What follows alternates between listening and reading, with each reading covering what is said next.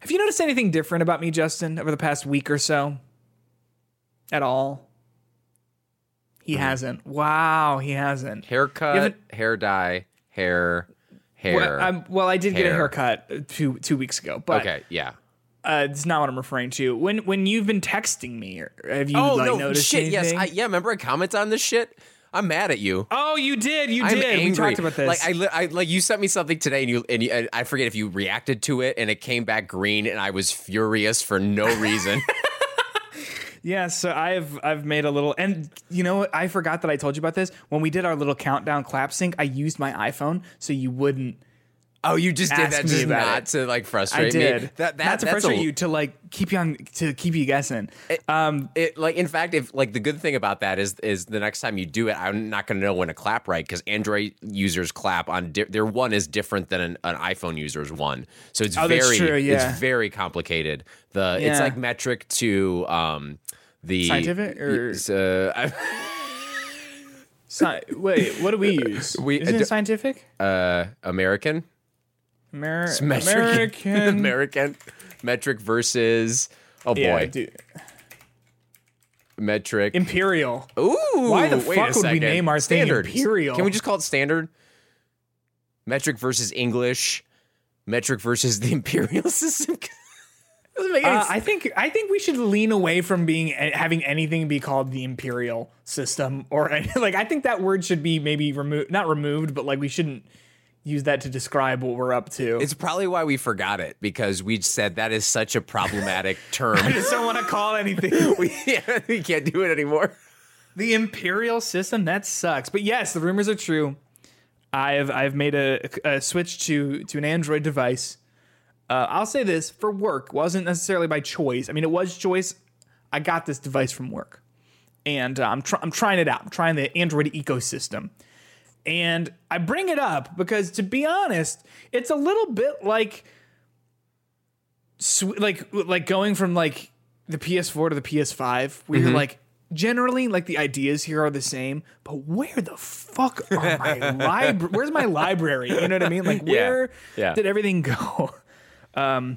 Have you ever used an Android phone before? I have, and it's always like an older person trying to like find something that I can find really quickly on like an iPhone, and they're like, "Can you find this?" And I'm like, "Oh yeah, of course." And I look at it, I'm like, "Fuck, it's an Android. They're gonna think I'm just as dumb as them."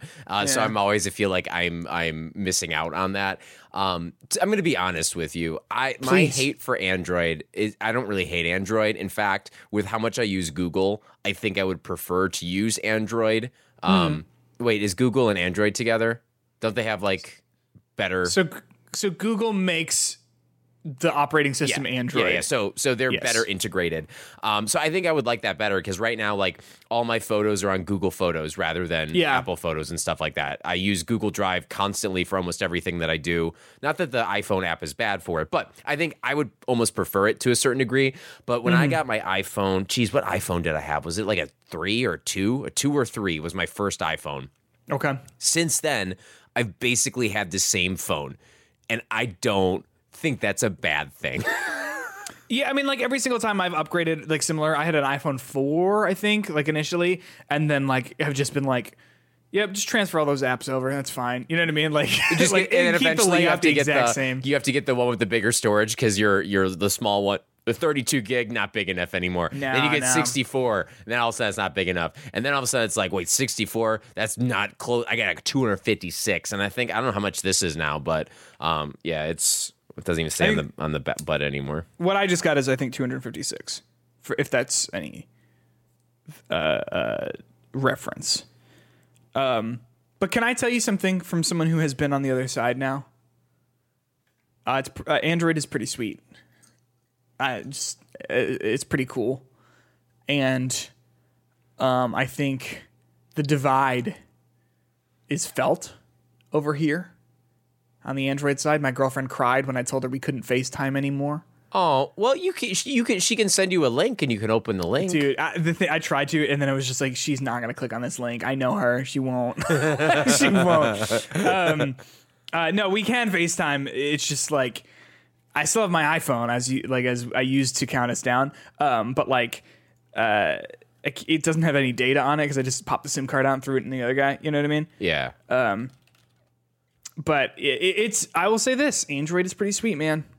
You know, So I just pulled up this very accurate poll from 2020. So maybe I need a new one. But as of 2020, if you can find a more updated one, 60% of people use iOS, 40% use Android in 2020. In the U.S.? In the U.S. Focus on the U.S. 2022 U.S. Let's see if I can find that specific one. Okay, so 71% is iOS, 27 in 2020. This is February 21st, 2023. 71.8% have iOS, 27.6% have Android. Wow. That's actually kind of wild. And I think, to me, the 2020 one's more shocking because, like, it feels like whenever you're in a group chat, there's one person who has the Android who holds everyone else down. Now that's you, Peter. Everyone else down? Wow. Yeah, because then if I want to like something, everyone else has to deal with that, liked by Justin Matkovich, liked by like, instead of it just like liking it or something like that. So I do know. Now you're holding us down, Peter. How does that feel? I'm really sorry. Is it sweet enough to lose the social capital of being the cool iPhone user in the group chat? That's it, but like that's the thing. Like, I could take a picture of the moon with this. It has 100 times zoom. Isn't that cool? Can I not be the cool guy with the moon pictures now? You can't do that on your iPhone? No. No, it looks like trash on the iPhone camera. What was the iPhone that you had? So I've got an iPhone 12, and then this is... I mean, what are we on? What do I even have? If I have a 12... It's on 14 right now. Yeah, I got a 13 Pro. You should see a 13 Pro. It makes nighttime photos look like it's daytime. It makes my dog look like he is a dog when he is just a moving little mess. Oh, I see what you're saying. It doesn't just like not just like blurry. Yeah, it focuses on him. It gets every little crevasse of his little weird hair and body. I love that. You got to send me more Archie JPEGs. Although they're gonna look all fucking granulated and whatever when it's sent to me now. You're just, you're just a different kind of format. My mom's always like. My sister has like Android. Shut up. Also Apple Watch. But my sister has like Android. They use Android. So whenever like she sends a picture to my mom who uses iPhone, my mom's like, "Oh, but the pictures are so much bigger." And I'm like, "You don't understand how like digital cropping works. That doesn't mean the photo is bigger. It's not like a you bigger can picture. do that on yours. It just is the different crop. Like it's a different cropped. If you want to do that, you can do that.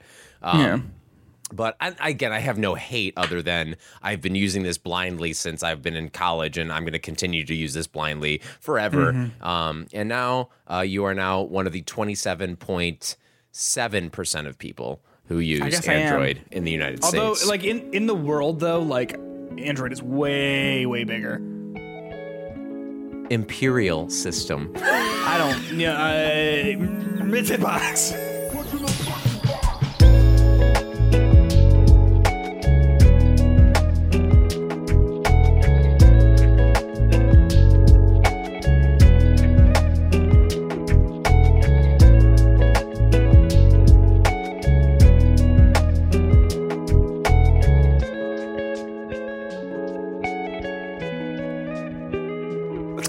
Welcome back to Hitbox episode number 134. I'm getting a little toasty, so I'm taking my like sweater off. There we go. My name is Peter Hunspitzek, and joining me as always is my wonderful friend and co-host Justin Matkovich. How are you, man? How are things? I feel like because of you derobing yourself like that, this should be one of the first full video episodes we put out there, so other people can see that happening. If you're listening to this audio only, imagine me taking a hoodie off. And now you've got it. Now you're up to speed. I mean, it either proves you were animated by Naughty Dog or that you're real. One of the two. Oh, yeah. Because it looked perfect. I didn't realize this. They flex so hard in Last of Us 2. They have two different people take the shirts off. I didn't realize this. I thought it was, or maybe it's three even. I mean, if you've perfected a craft, you keep doing it. I mean, that's right. Like that's the thing. It's like we have this tech. Like let's flex this thing. Do you think they've trademarked taking shirts off in video games? I hope not. I hope it's not like one of those. What's that, like Shadow of Mordor, Shadow of War? Oh yeah, the Nemesis system that just like never came back. Yeah. And they're like, no, it's gonna come back in the. Or people are saying like, oh, it'll come back in the that Wonder Woman game. And like, listen, I'm sorry, I do not care about that game at all. I don't like. Best song in Justice League is when Wonder Woman shows up and starts beating the shit out of Doomsday, and then her little like theme song starts playing. Let me tell you, DC, they get the theme songs pretty good. Is that right? I guess I don't know. Maybe just Wonder Woman is the only one I can think of now that I'm going through my head. Batman, do they do when he shows up in Justice League or whatever? Does it go like? What if? Did you ever watch the Adam West version of Batman? I've seen clips. I've never watched any. The party's running around with a giant fun. bomb over his head, and then eventually he looks at the camera. He's like, "Some days you just can't get rid of a bomb," and then he keeps running. And he was so true for that. It's very true. Yeah, yeah. Some days you can't get rid of a bomb, but we've got a bomb for you today. I didn't mean it like that. The United States is a very complicated place to live in and talk about. What I'm trying to say is we've got news. And by that, I mean, there's not a lot of news, but we're going to talk about it in the video game world. 3 things coming up. We got the Microsoft promised Call of Duty on the Switch. Elden Ring DLC has been announced, and new Resident Evil 4 details have been revealed. We're going to talk about all of that and more. More being the games we're playing and the Metacritic Roundup, obviously. Before we do, though, hop on over on our Discord server. Link to that is in the description of this episode. If you're feeling generous, hop on over to patreon.com/hitboxpod, become a $1 podcast producer or a $3 deluxe podcast producer like Jay Knoll, like Dave Parker. If you're a deluxe podcast producer, you get an additional 30-minute bonus episode every single week. And the two of them do, and you could too. If you can't support us there, no worries. Hop on over to twitter.com if it is still a functioning website. I'll be honest, Justin, Twitter has been having the death rattle for a long time. Today, I thought it was going. I thought it was it. I thought it was going. I thought it was done. I thought links just straight up didn't work anymore. Images didn't work anymore. I'm thinking that it's on its way out, and if it is, will we all just be set free? No, because when all that was happening, everything was gone except for the commercials that I'm getting, the advertisements, which happens to be the John Wick movie, which I didn't even know they're making a 4th one, and I'm going to see that one day it comes out. Have you seen all the other ones? Oh, yeah. The last John Wick movie I saw, the movie theater literally had like a tornado warning happening about it. That's awesome. And instead of being fearful, I was actually just very inconvenienced by the fact we had to pause the movie, go outside. Oh, I see what you're saying. Go outside in a tornado warning? Well, no, but like outside of the theater, like in the alleyway. And then it just extended the watch time of the movie a little bit, but... So real quick, I'm sorry, not to spoil the ending of John Wick 3. You saw the ending of John Wick 3 and you said, I don't think there's going to be another one here. You said this felt wrapped up? No, I just didn't know it was coming out. Like all of a sudden I just saw Keanu slow-mo walking in a thing and I was like, oh, that's Cyberpunk. And I was like, wait a second, another John Wick flick? When's that Cyberpunk DLC coming out? Oh, I don't know. Is that this year? Can we draft that? Is that like... No, non-draftable. Because I'm sure, to be honest, I think that's probably going to do pretty well. Probably. I mean, Cyberpunk, people like that shit. They like it now, you know. You know how there's like a counterpick system? Ooh, yeah. Idris. There's like a counter. We should have, instead of counterpicking, we should be able to draft a single movie that we think is going to be a good movie for that year. A single movie? Yeah. I would have said 80 for Brady because I thought that would be like one of those sleepy indie hits. Turns out on Metacritic, it's hitting a 53, 80 for Brady. That's tough. Here's what I would have picked from the current crop of... Cocaine Bear? Oh, yeah.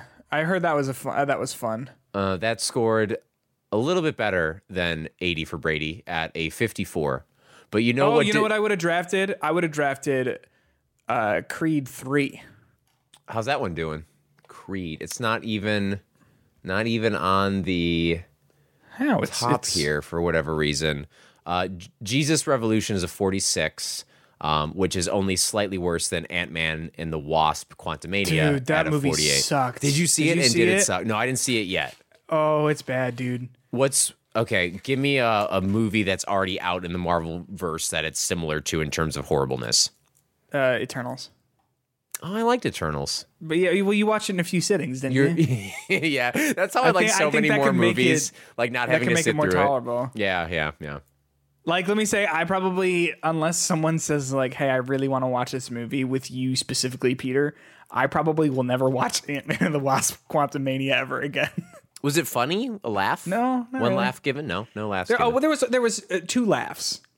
One of them was a laugh of recognition when the guy from I Think You Should Leave showed up. Okay, got it. You're like, the guy who's like, this. He's the guy who's like, he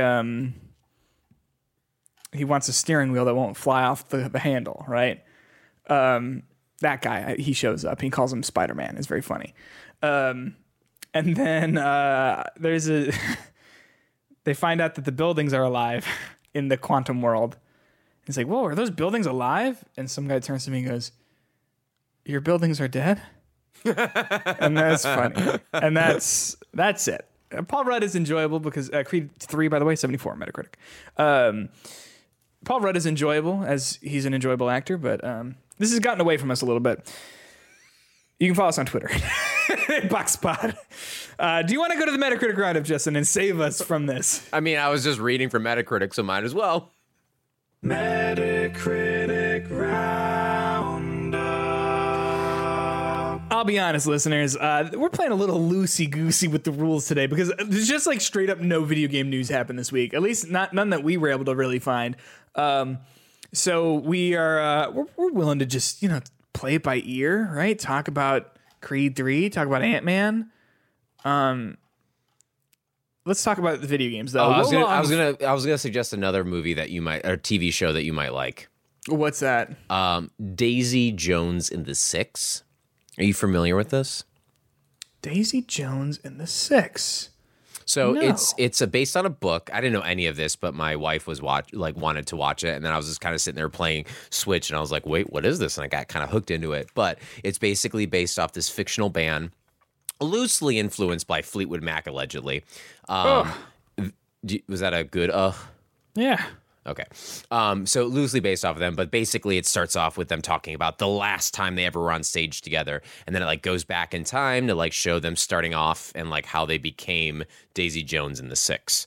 So like the first 2 episodes was about the Six, and then Daisy Jones gets thrown in there in episode 3. And it just like seems to be a really I'm very interested in it. And then my wife started reading the book, and said that the whole book is done like in terms of like it being like an interview.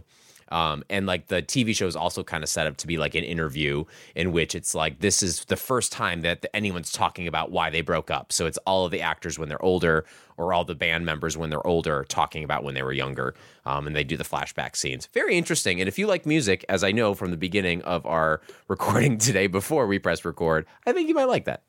That is true. Hey, by the way, not that this is the place to discuss it necessarily, but if you've got a free 20 minutes in your day, just drop some new music. It's called Years Gone By. It's on Spotify, not Apple Podcasts, Spotify and Apple Music and whatever. Give that a spin, listener, if you're interested in folk rock. Is it on Napster? That's what I still listen to. Let me look. Let me go to my publishing website. Gotta log in. You always have to log in, even though I click Remember Me. And remember me, I'm not a robot. It's always wild when you sign into something and it's like, I'm not a robot. I'm like, motherfucker, you are. Yeah, this like maybe, but now with AI, that question's even more complicated. Literally so true. Okay, let's see. If I know that I'm a robot, does that make me a robot? You know what I mean? Let me look. Napster. Napster is on here. But I'm not seeing it.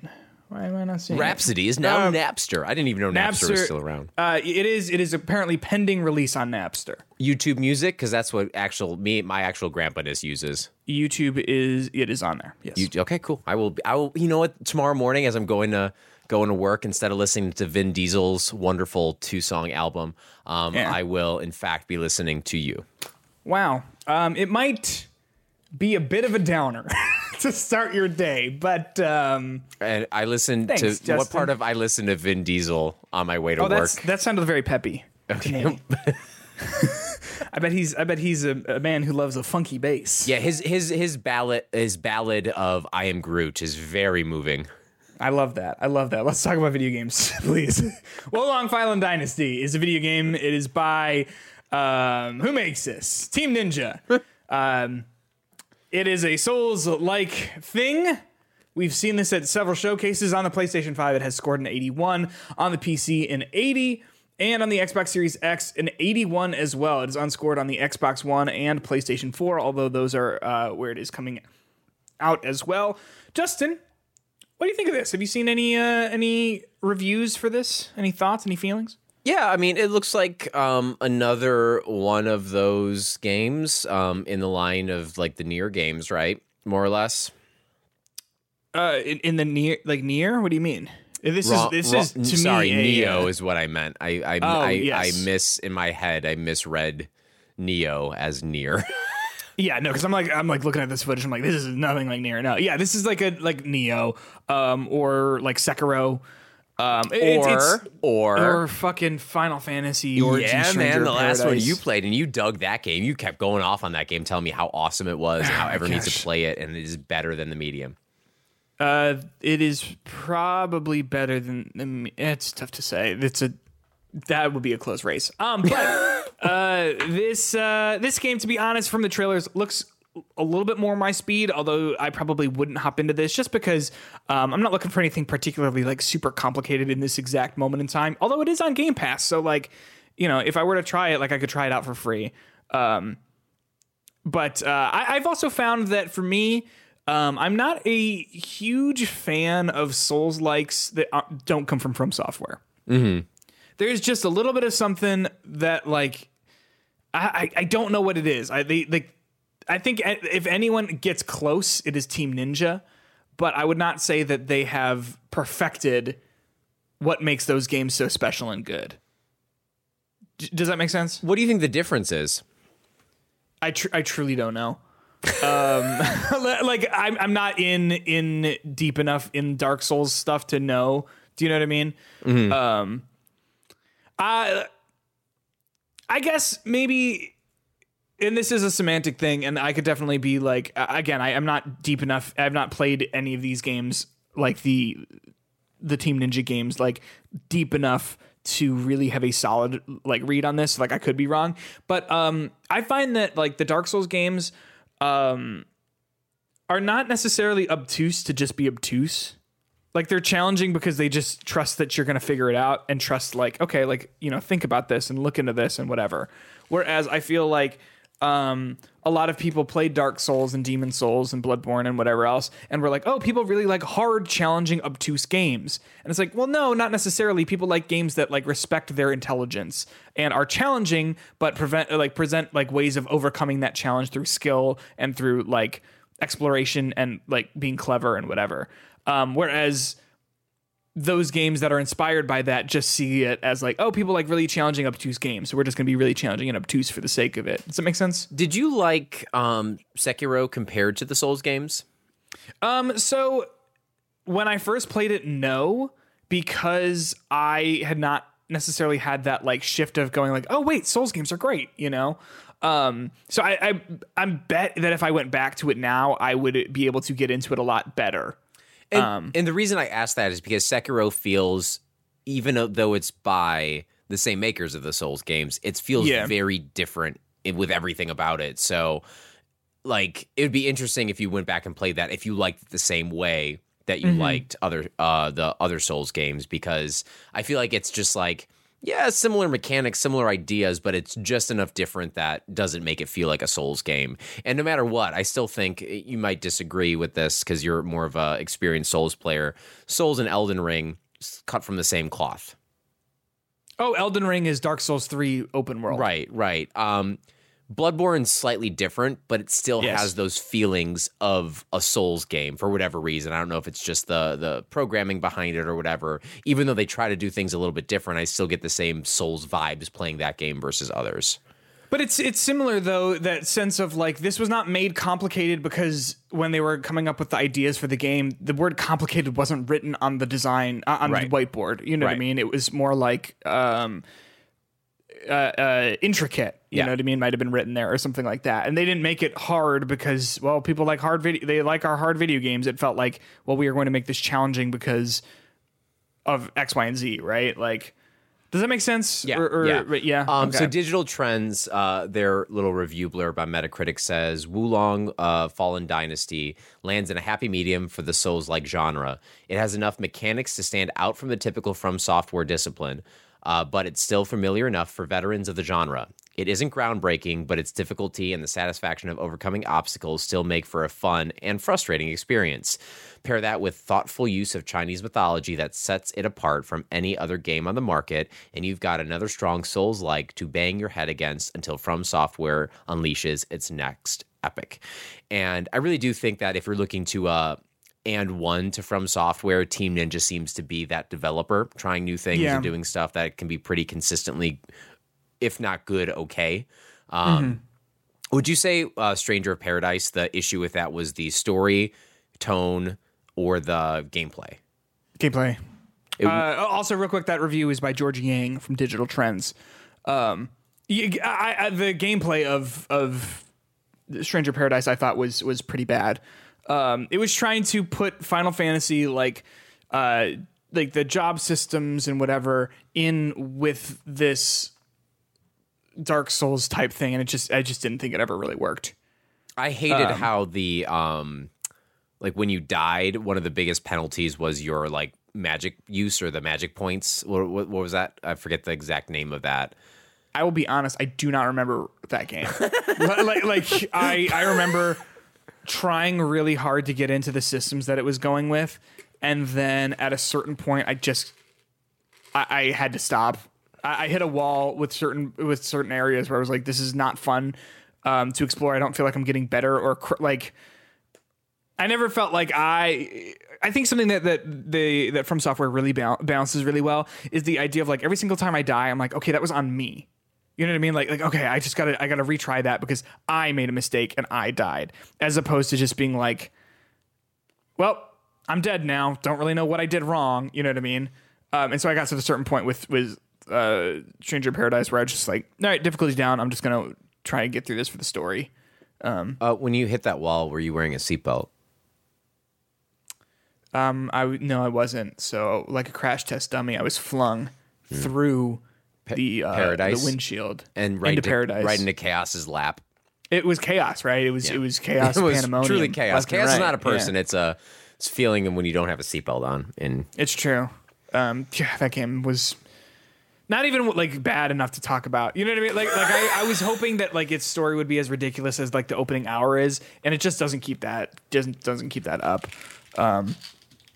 But I don't know. People seem to like that, so I don't know. But yeah, Wulong Fallen Dynasty. Like I said, like if I'm going to play one of these games, I might try this, especially because it's on Game Pass. Game Pass, yeah, which makes it easy enough to pick up. But I don't think I'm going to.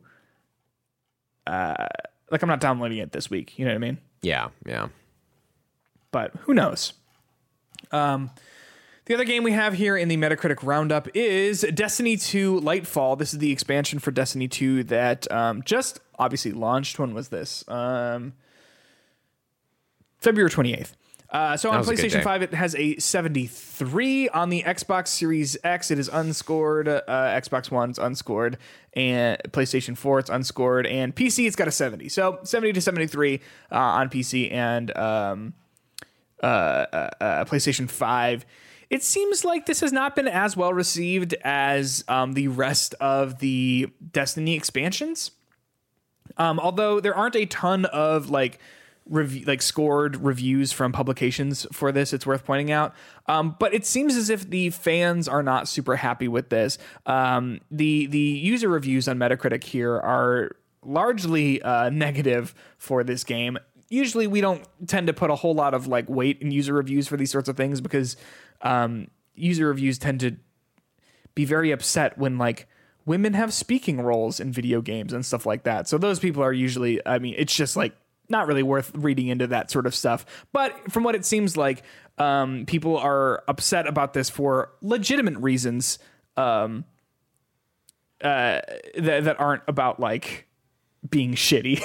It seems like people are upset that like the story isn't particularly gripping for this. It seems like people are also upset that like the story is not great and that it is being billed for $50, which is, you know, nearly a full price game. But you have a look on your face. What's up? Oh, no. I think like part of this is just the idea that Destiny 2 is still made for Destiny fans, and I think Destiny fans are some of the hardest people on Destiny. Oh, really? Just because like Destiny fans, like the ones who are still in it, in the ecosystem, still playing it, they're the ones who have their expectations for what they get, and when they don't get it, they seem to be very outspoken about it, which I don't think is a problem. I mean, you're speaking to a hardcore group of people who've been sticking with you for a long time. It also doesn't seem like this is a good place for new people to jump in. Was that Witch Queen? I think a lot of people were jumping in at that one. Was that the last expansion? That was last year's, I think, yeah. That seemed to be a pretty good jumping on point to like the story and the gameplay. But to be honest, I don't think at this point any time is going to be a good time to truly jump in. No, I think we talked about this last week. Correct me if I'm wrong, where we were saying like, where I basically brought up like, I don't know if they ever need to do Destiny 3 because like, you know, you have so many people already in Destiny 2 and whatever. But you brought up a good point about like, well, no, like if you do Destiny 3, like people are going to be willing to jump on from there. You know what I mean? I would try Destiny 3. I probably won't try Destiny 2 just because there's so much that I missed out on, you know what I mean? And would be diving headfirst into this thing that I just don't understand. And I know that there are guides out there about like how to get into Destiny now, but like I've only got so much time, y'all. Dude, I pay a guy to do my taxes. His name is TurboTax, Mr. TurboTax himself. I got to do my taxes. But yeah, also, hey, Destiny, I'm looking at your logo for Lightfall, and I'm looking at the logo for the hit Pixar film, I assume, Lightyear. I'm noticing some similarities here. Are you looking this up right now? Yeah, I actually, this seems to be like like there's literally this. You can just look at it. Like people are comparing it? Yeah. You said the hit Disney movie Lightyear. Dude, that movie was it good? Garbage. Oh, really? Yeah. You know how Star Wars thought it'd be a good idea to like answer every little reference that was made in episode 4 in the prequels? Yes. Lightyear did that, but with one reference poorly. Like the reference being like, who's Zurg, man? Oh, I don't. Does that matter? I mean, like, I know people are very into Toy Story. I was when I was a child, but then it just got too sad for me as a person who was growing up. You know what I mean? Yeah. But like, yeah, that seems weird. Yeah, it's not great. I mean, it's also not quite Toy Story. It's just like I would laugh though if like Tom Hanks showed up in it like as a live action human Woody, like a space like a space cowboy. Weird. And he's like, "Hey, Buzz, there's a snake in my boot," and then all of a sudden a very different tone as the movie continues. I always thought that. Remember how like this movie I think starts with saying like this is the Buzz Lightyear was based on a movie. The toy was based on a movie. This is the movie that Andy watched, right? Yeah, or something like that. Yeah. I thought that it was a TV show, and there was a Buzz Lightyear TV show when I was a kid. It was like a cartoon show. I just assumed that was what he watched. Am I wrong about that? I mean, maybe like Space Command or something like that. I mean, it's unimportant. They made the cartoon after the movie to be like, "Hey, this is cool." Like Jackie Chan Adventures. Did you ever watch that? Yeah, I like that show. I don't know what it had to do with what we're talking about, but similar. Just that TV shows exist. Speaking of which, we're going to talk about Last of Us later. Jesse, you want to talk about the news? Let's do it. Just a lot of news to talk about this week. It's really just nonstop. So much news that we were talking about something that happened last week that we forgot to cover. Like the biggest story from last week that we just went untouched. So Brad Smith, who is the vice chair and president of Microsoft, tweeted a tweet that has some text in it, as most do. He tweeted a few sentences here and then an image with some text on it. I'm going to read it all verbatim, and we're going to talk about it. It says this: "We want the record to be clear and address any misunderstandings. I'm delighted to report below this statement and affirm Microsoft's strong commitment to bring Call of Duty to Nintendo customers if our acquisition of Activision Blizzard is approved by regulators." And then the image says this: "Microsoft and Nintendo have now negotiated and signed a binding 10-year legal agreement to bring Call of Duty to Nintendo players the same day as Xbox, with full feature and content parity, so they can experience Call of Duty just as Xbox and PlayStation gamers enjoy Call of Duty. We are committed to bringing long-term equal access to Call of Duty to other gaming platforms, bringing more choice to more players and more competition to the gaming market." From the hip, Justin, what do you think of this? I think that if I'm playing Call of Duty, I can think of at least 30 better controllers than the Joy-Cons to play Call of Duty on. It's very fair. Very fair. And then it's just other than the controllers, obviously everything else that goes involved with that. Like, why would I play Call of Duty new mainline release on my Switch when I can play it almost anywhere else? Well, I wonder, like... I mean, yes, you wouldn't. I wouldn't. But if you only have a Switch and you've been wanting to get into Call of Duty, because like there hasn't been a Call of Duty on the Switch, I don't think. I think this feels right. I might be wrong. I feel like the last Call of Duty game to launch on a Nintendo console was like Ghosts, like back in like 2013, maybe 2014. So like... There have not been Call of Duty games on Nintendo platforms, right? So, like, if you are a Call of Duty fan and you want to play it on the Switch, like, you just can't. You know what I mean? So, like, I would understand that. Obviously, for us, it just doesn't make sense because there are better places to play it. But I don't know. Like, for me, the weird thing is, like, they don't even have Activision Blizzard. Like, they say, like, we have negotiated and signed a binding 10-year legal agreement.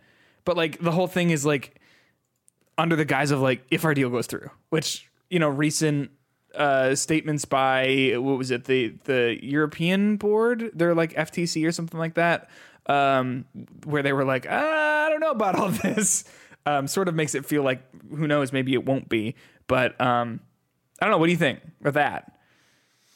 I mean, weird, right? I think part of they're gonna like be like, hey, it's coming to Nintendo, and if they can make that deal, that's great. I think it benefits players, whatever. Mm-hmm. I do think my reading of some of the opposition from some companies and these bigger companies is not about the consumer as much as it is about the competition for smaller developers, because the monopoly comes into, you have this one massive company that it's going to make harder for smaller companies to compete with that company, right? So yes, I think it's great for players to get Call of Duty on other platforms, but I also think it's going to be harder for other gaming companies to compete with the massive size of Activision Blizzard. And I think that's where, out of all the arguments I've seen about stopping this merger, that's where I think the biggest issue is. Mm-hmm. Because you're just basically raising the level of what AAA is and making it harder for other people to reach that level, in my opinion. But again, I think, if the more places you can play games the way you want to play, the better. And I think that obviously this is Microsoft penning this deal to prove to regulators that we are going to be friendly to other game companies to license those games on them. But I still think that there's those game developers who are going to have a hard time keeping up with this stuff. That's my reading and opinion of it. But I think that's fair.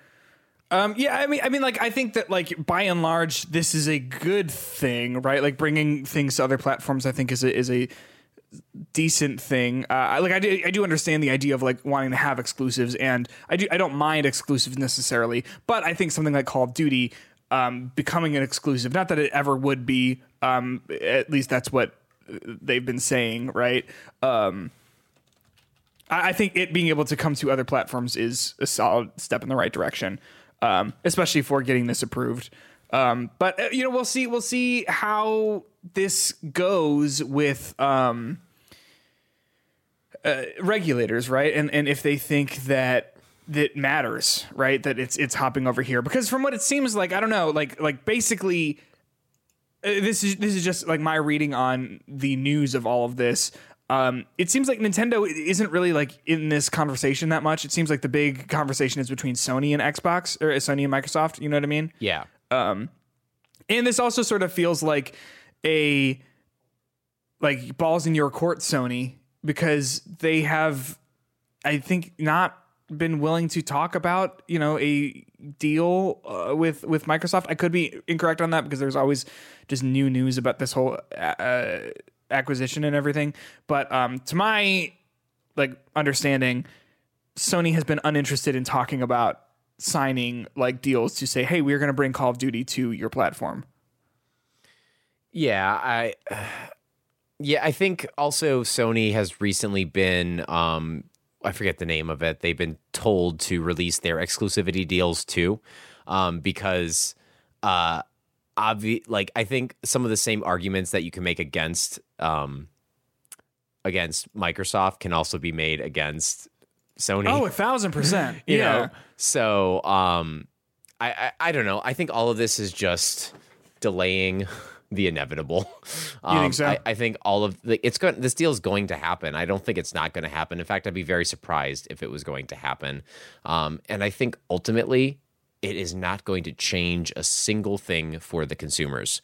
If anything, it might make things easier for consumers, as Microsoft is trying to get it out there in more places than Activision Blizzard, and trying to spread the wealth instead of just focusing on PlayStation or Sony or whatever. So I don't know. I think at this point, either cancel this damn deal or just let it go through. I don't know. I mean, there's just so much to like look at, right? I mean, there's so much of like, there's so many people who have to like look at this. Like it's a global thing, you know what I mean? So I feel like, yeah, it's easy for us to say like, yeah, just figure it out or don't. But like, I don't know. I feel like there's so much to it still. You know what I mean? I'm not like a huge business person. Like I'm a communications major in the college. Yeah. So like, I don't know like what would go in with all the regulatory stuff. But is it just because there's a lot of money involved in this deal? Like, there's this kind of scrutiny on other big things that are coming up, or is it just because we have squeaky wheels talking about stuff and voicing concerns, or you are once again getting regulators into businesses and things that they don't quite understand how it works? And it's just like, oh, wait a second, are you telling me that if Call of Duty is owned by Xbox, it's not going anywhere else? Like, you know what I mean? Like, I don't know, like, yeah, where the actual like the arguments actually are valid from either side of this thing. And if it's just people creating an issue that is not there. Obviously Sony doesn't want Xbox to have this. Obviously Xbox wants to have this. Obviously other big companies don't want Microsoft to have this, because they don't want to have their market share be threatened by it. I'm talking about like Google and other people who are showing being resistant to this move and stuff like that. But I don't know. It just seems like the more that goes through, the more that time that goes by, the more I think this is going to happen eventually. And all of this is just people reporting on regulation stuff that no one understands. I think that's probably fair. That's why, I mean, like, we cover like the big like bits of news that happen with this, but like a lot of stuff we just sort of let slide, because like I don't know how to talk about certain aspects of this. I'm a lot of it's rehashing English communications major over here. Also, I'm not an English communication major, but I do have eyes. And I definitely see a difference between Call of Duty Ghosts on the PC and on the Wii U. I bet it's not great. It is. One might say it's a little startling. I like the differences, right? One's a little fuzzy. One is beautiful with beautiful little dogs. Fuzzy. Oh yeah, that was the one with the ghost. Beautiful. Not the ghost, the dog. Yeah. Oh yeah. There was a ghost in there. Weren't you a ghost? I thought you were Ghost. Yeah, he shows up in Modern Warfare 2. Maybe he was in Modern Warfare 1. I don't know. Was Soap in this one? I didn't play Ghost. Soap was definitely in Modern Warfare 2, though. Wow. Dog animations have come a long way since 2013. Have they? Does it look bad? Yeah. Yeah, it looks like trash. looks like this little baby wolf I recently saw. Little baby wolf you recently saw? Oh, little tease of what's to come. For what's to Talking come about there. Blanc in a little bit. Justin, Elden Ring DLC has been announced. You want to know what we know about it? Fucking nothing. We know the name. It is called Shadows of the Erd Tree, and there is no information about it. We don't know when it's releasing. We don't know what it's going to be about. We don't know, we really, truly, we know that there is DLC coming, and that's it.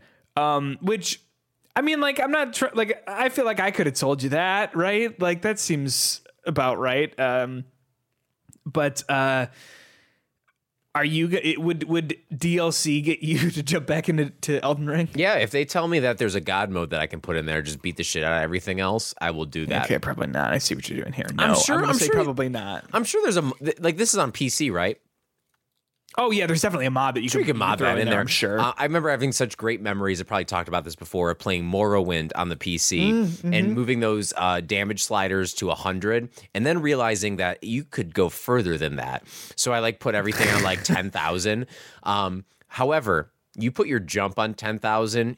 Let me tell you something. You never come down. I assume, right? You never come down. You go through the whole map and you just keep going and keep going and keep going. Somewhere, my dark elf is still floating around Morrowind, waiting to come down. Remember that jumping spell you get? Do you know what I'm talking about? In the game, and how you find it by the guy who used it and fell. Yeah. He falls. Yeah, it's pretty good. It's pretty good. What a clever game. Yeah, I wonder if they're coming out with a sequel anytime soon. That's the Morrowind. Do you think Starfield's coming out? Oh yeah, that's a good one. We've seen one 10-minute gameplay clip of that, and that's it. And I drafted that with fucking confidence, my friend. I think I don't think that's a bad pick. I think it will not you're not going to lose any points on that. What if I do? What if it's a hard 50? What if it's a cyberpunk situation?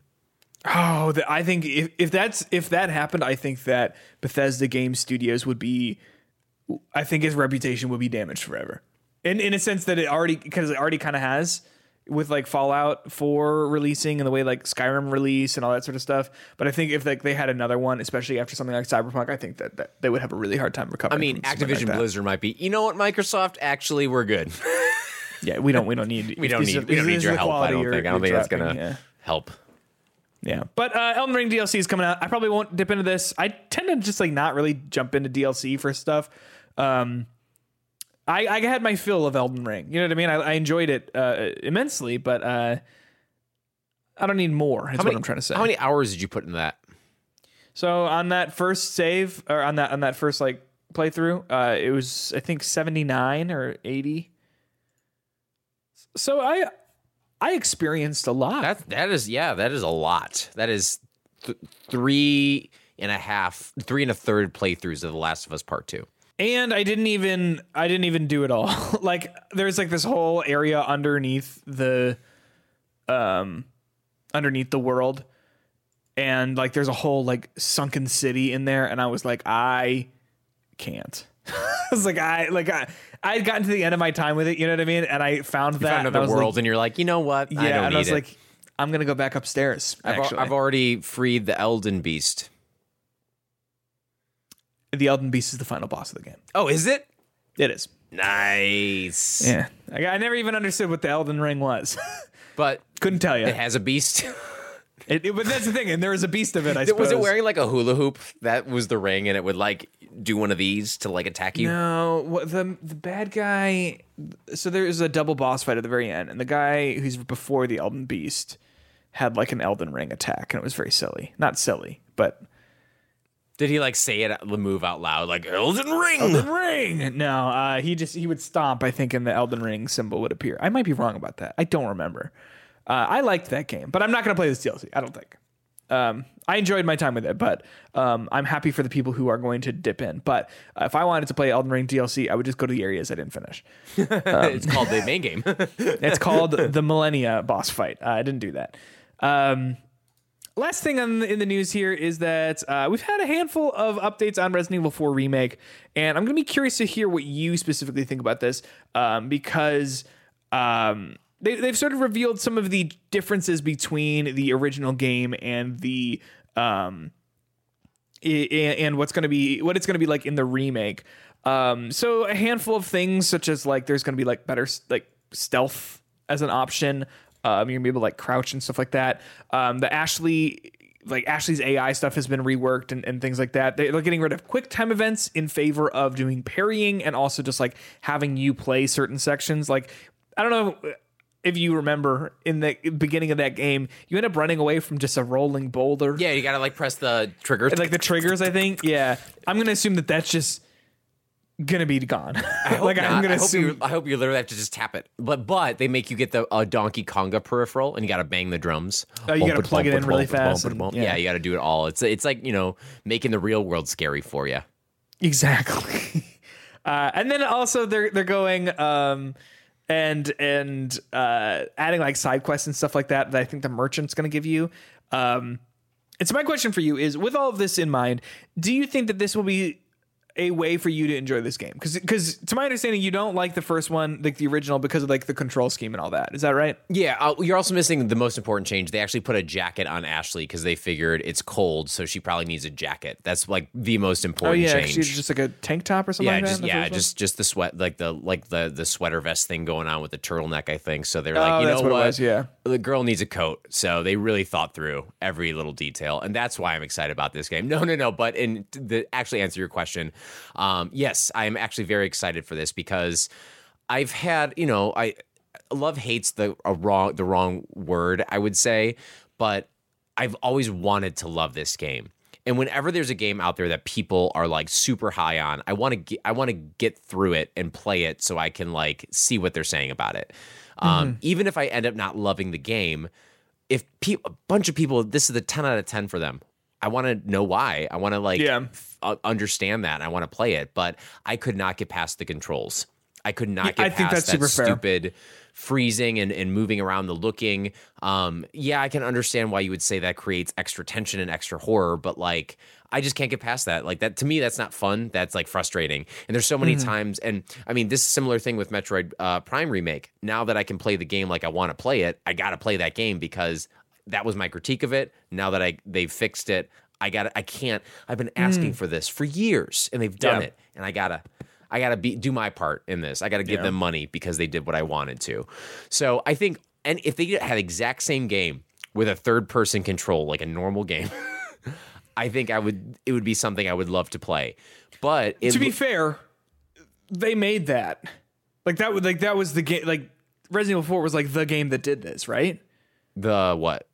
Like an over-the-shoulder shooter like that. Well, no, but like the controls. If the controls handled like a traditional third person. Oh, you're saying this is like the first third person? This was like the first one, right? That was like this. Maybe. So that's why it was just so like I don't know. You know what I mean? I also thought the game was like when it came out on GameCube, a beautiful game for GameCube that stood up for years on other systems, like from anywhere from the GameCube to the PS4. Like this game still looks good, and it would be like, this came out in the GameCube era. How'd that happen? But yeah, so I think just playing this game alone with the controls is going to be enough. But it looks like they've made enough cool changes to it to make it more than just playing the same game with third-person action controls. So I'm stoked about it. Like in this version, you get to put trinkets on your suitcase.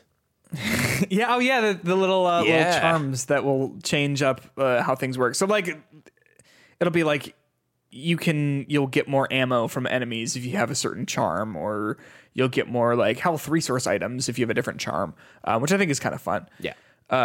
Speaking of which, I just want to talk about this real quick. Because we're talking about Resident Evil. I played a video game this week called Save Room. Are you familiar with this? Oh, the Save Room. No, what is Save Room?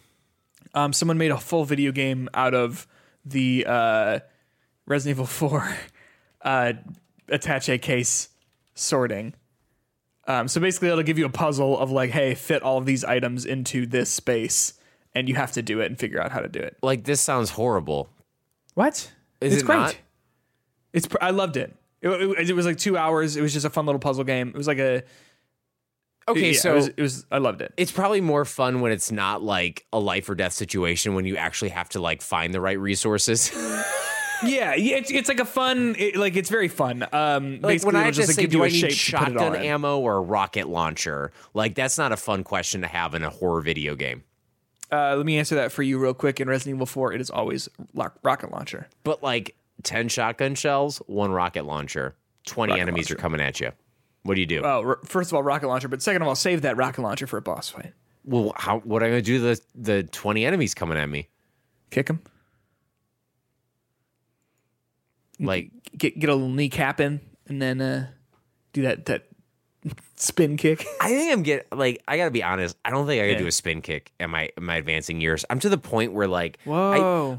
if I'm like crouching on my knees or like in a weird like crisscross applesauce position for too long, I got to like take a minute to let my legs stretch out before I can stand up again.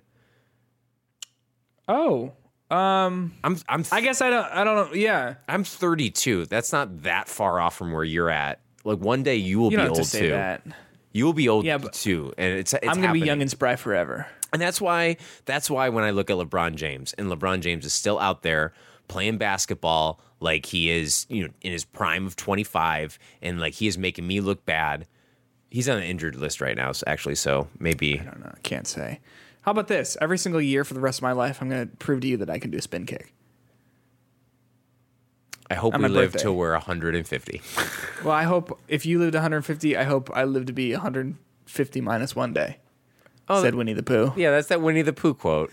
Yeah. That's a really sad thing because then my last What memory is about going to be of Your you last dying. day? Yeah. What is this? That's horrible. You know what? If we learned anything from The Last of Us, We're going out at the same time, same motherfucker. fucking time. Don't drink Right. the wine unless it's time. Okay. Anyway. Save room, by the way, very easy platinum. You just have to solve all the puzzles. Oh, okay, that's fun. Yeah. So that was my first platinum of the year. Might be my last. How much was said game? $2, maybe $3. Oh, that's fun. Is the perfect amount, and it's fun. It's silly enough. Like when you start it up at the title screen, it goes "Save Room," like the old Resident Evil. You know? That's funny. But any other feelings about Resident Evil 4 remake? Yeah, I'm gonna play it probably day one. Yeah, if I'm not working on it, I will buy it day one probably. Yep. This is a surefire hit for a boy named Peter. And it was And my that boy number is one me. draft pick, so I Was gotta it? represent that. Did you get it? Yeah, it was. I think I had the 2 pick, right? So you started Oh, off yeah, with yeah. that horrible mess of a game. It's like Legend of Legend I of believe it's called Legend of Zelda. Zelds. Yeah, Yeah, that it's one. Tears of the Kingdom. Yeah. It has some elf thing in a green tunic. That doesn't look like it's gonna be Yeah. good. But this one has kicking and parrying and a knife in it. So Yeah. that was. It's gonna. Yeah, it's a good pick. That's gonna be. I think like it's gonna do well. Yeah. Justin, let's talk about 2 video games that we played, courtesy of their publishers that I don't have their names up in front of me at the moment. Which one do you want to start off with? Let's start off with the one that I think the one I like more. Can you guess which one it is? Absolutely. So Justin, it's interesting. The reason I accepted this video game is for one reason. I know that you have a deep passion for SpongeBob SquarePants, and I got an email saying, "Hey, do you guys want to try out the Switch version of Krusty Krab Cook-Off?" Krusty and I Krab said, Cook-Off is a cook-off for you and me. and I said, absolutely. Krusty This Krab will make Justin very Cook-Off happy. is the cook-off absolutely. So, Krusty Krab Cook-Off, I believe, is a Switch port. There's the poster that came in they did a physical copy of it now, so that's what we ended up getting in the mail. And so you've got this little poster of Mr. Bob. By the way, when you ever get a poster in the mail, how do you hang this up? What do you mean? Because it's all like because it's got like folds Is in there it. a way to fix that? I put it under some like heavy things. But like even then, you're gonna have like the creases in it. Yeah, I don't know.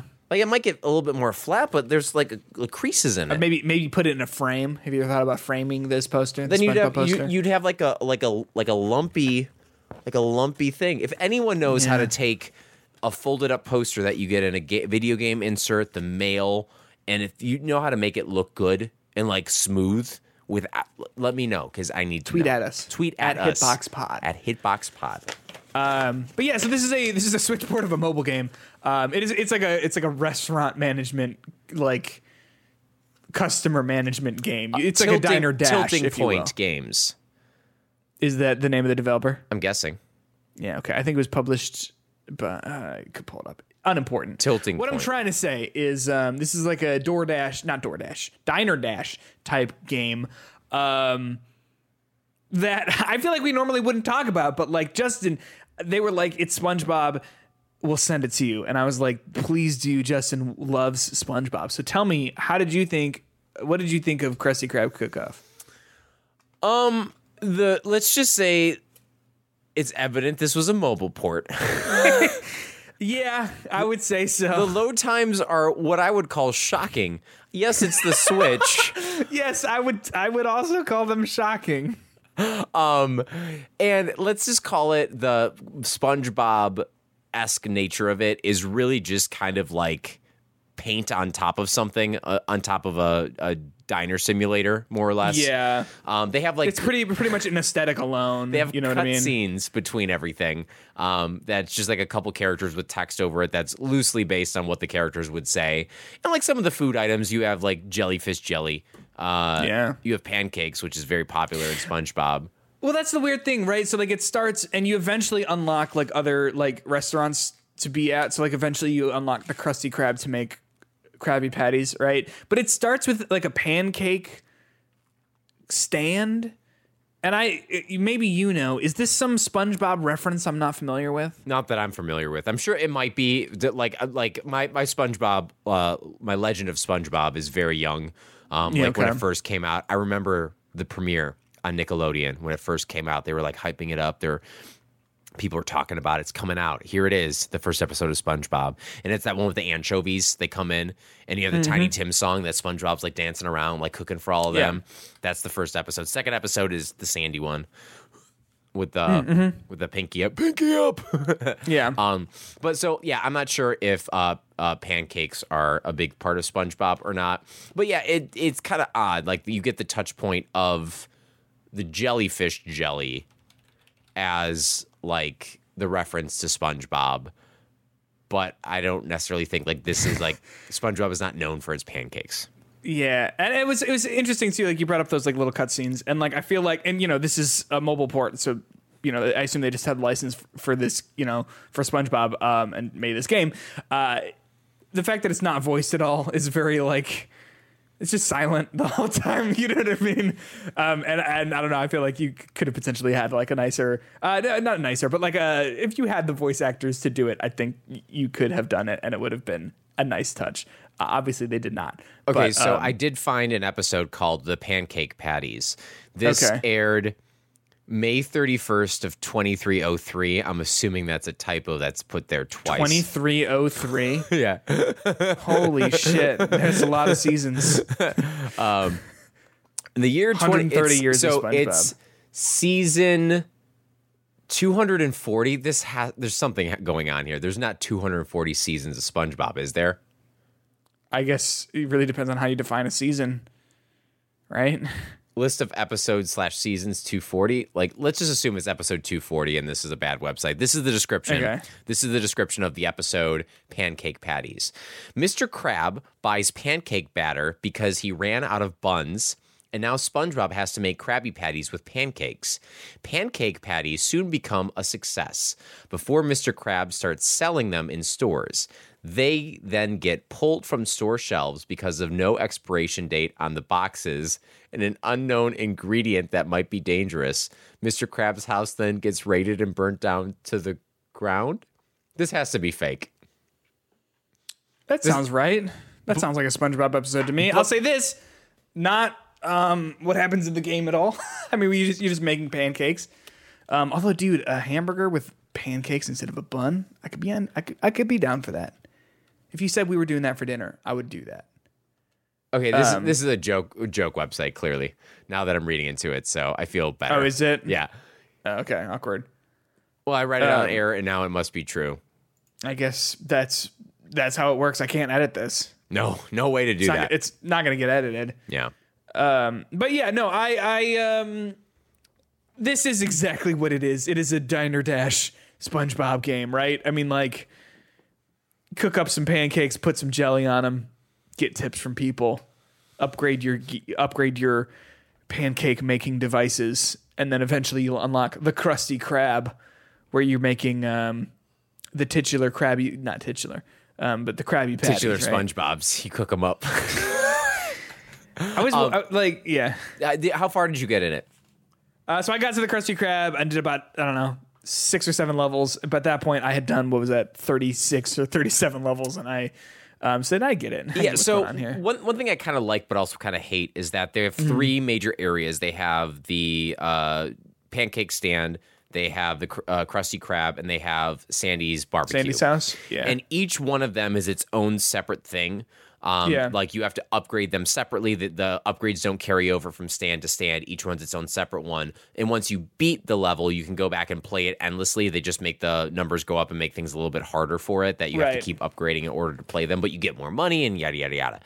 The problem I have is that eventually you get the cost of the upgrades are dependent on you making a lot more money. So when you start like the Krusty Krab section, you're back to making like $100 per level. And you need like the 8,000, and then you need like 3,000 to do the upgrade. So then you have to go back and play things that get harder, or you've spent it all on outfits. Oops, so you can't upgrade your Krusty Krab appropriately. So you have to like go back and like then farm the pancake stand until you can do that. So it does. I hate to say this, get a little grindy. I'll say this, that like I think in terms of like looking at this as a Switch game, I maybe don't love that, but in terms of like if you had this on your phone and you're waiting at the doctor's office or your dentist or sleep doctor, I can only think of doctors right now. You're waiting for 4 minutes or whatever. Put your phone, play 2 levels of this. It's not so bad. You know what I mean? But I think sitting down and like dedicating, okay, I'm going to play this for an hour and a half right now. I think that's when that sort of problem, at least to me, sort of gets showcased, if that makes sense. Yeah. Go on. I'm saying I don't not like the game. I think there's a lot of good things about this game. A lot of replay value. But I wish a game didn't require me to grind like this. Because usually like a Diner Dash game, it's generally about getting better. This one I feel like it's about getting better in addition to having to have enough money to be able to be better. So there's some good things to it. I do like SpongeBob. Anytime I can feed Patrick random food and try to find out what he wants to eat is kind of a fun day for me. In fact, I do that without even playing this game. Just, I have just some daydream about it. Yeah. I have my little Patrick guy up on the... Is he up there? Yeah, do you see him? I see him. With the cowboy hat? How could I miss a man like that? Yeah. Isn't that a fun shelf? Let's look at all those fun little things. Yeah, is that a bear that's on a stick? No, that is that's a white dog that's sitting on top of my Lord of the Rings copy. Oh, I see it. Yeah. Okay. Yeah. And you also see behind that TV I have the map of from The Hobbit. Is that the Hobbit map? Yeah, I see that. Yeah, so I similarly, I think it's a fun enough little game. Again, I think maybe on like mobile, I would probably like it a little bit, not like it more, but I might like play it more. You know what I mean? It's just for me, like if I'm going to sit down and play a video game, I don't know if I'm going to sit down and play this, but if I've got this on my phone, just going to, take it out for, again, 90 seconds to 4 minutes. Like, yeah, I'd play this a little bit because it is satisfying too, right? To serve everyone up and especially in the later levels in the pancake shop, which I assume is the same as like the later levels of the Krusty Krab and Sandy's house and whatever, where it does get like really hectic and you have to focus pretty hard. You know what I mean? And if you're not on top of things, like people get mad and leave and all that sort of stuff. And I appreciate that sort of like time management puzzle, Yeah, and I also like how the mechanics are different enough between the levels, so it's not the same button inputs to do it. Like you don't build a Krabby Patty the same way you build a pancake stand versus a barbecue plate. So it's like different enough. So I kind of like that. Because it kind of refreshes it once you get to that new, all right, time for the next level. I've done this already. Time for something new. Yeah. So there you go. I think it's $15 on Switch, which I don't know if they would be worth that to me personally as someone who's not like a huge SpongeBob fan. But there you go. You can find it on Switch, and it's on iOS and Android. I currently have my copy of Mario Kart in. Did you taste the copy of Krusty Krab? Yeah, it tasted like rancid jellyfish. Oh, look at that. What if that's what they did? They made it taste like a specific bad flavored of whatever. Yeah, I bet. The sea sponge. Ugh. Yuck. Ugh. The other game that we received for review is Blanc. Now, this is a puzzle co-op puzzle game. This was showcased, I think, at a Nintendo Direct, where it is very stylized. It's basically you play as a baby wolf and a baby deer as the two of them try to find their families. They've been separated, and you're going through the snow. It's heavily stylized. It's all like line art, and like the wolf is like this like really deep charcoal black color, and the deer is like very like line arty and very white. I think it is all hand-drawn art on 3D models, if I'm correct. Is that right? That's really cool. Yeah. I mean, it's very striking, I think. I played, I think, about half of it with Elena so far. We are enjoying it. We are enjoying it enough. Justin, you said before we started that you were having some... You finished it, right? Yeah, I did. I finished it. Only okay. Tell me about it. I would say it's less than okay. Oh, yeah? So... first of all, you should play this game co-op. So don't listen to anything that I say about the method of which I played it. And my critique, this is insane to me. My critique of it has nothing to do with the controls. Now, well, sort of. So they give you an option at the beginning to basically play this game co-op or with yourself. And if you've ever played like Brothers: A Tale of Two Sons, that game is basically designed around you controlling both brothers at the same time. It's kind of a brain meld at points, like doing a teaser trailer or whatever, a teaser, like a brain teaser kind of thing when you're playing that game specifically. This one, you can do it. It's just like not cleverly designed for it, if that makes sense. Yeah, because to me, the way that this game was marketed, at least like the way I interpreted it all, it seemed like it was like a co-op game. Yeah. Right? That apparently you can, I didn't even know that you could do this, play by yourself. I swear I don't have a sad life. But my problems with the game come in how little actual content there is. Yes. How little actual puzzle solving there is. Yes. And how unsatisfying the story is. Oh. And how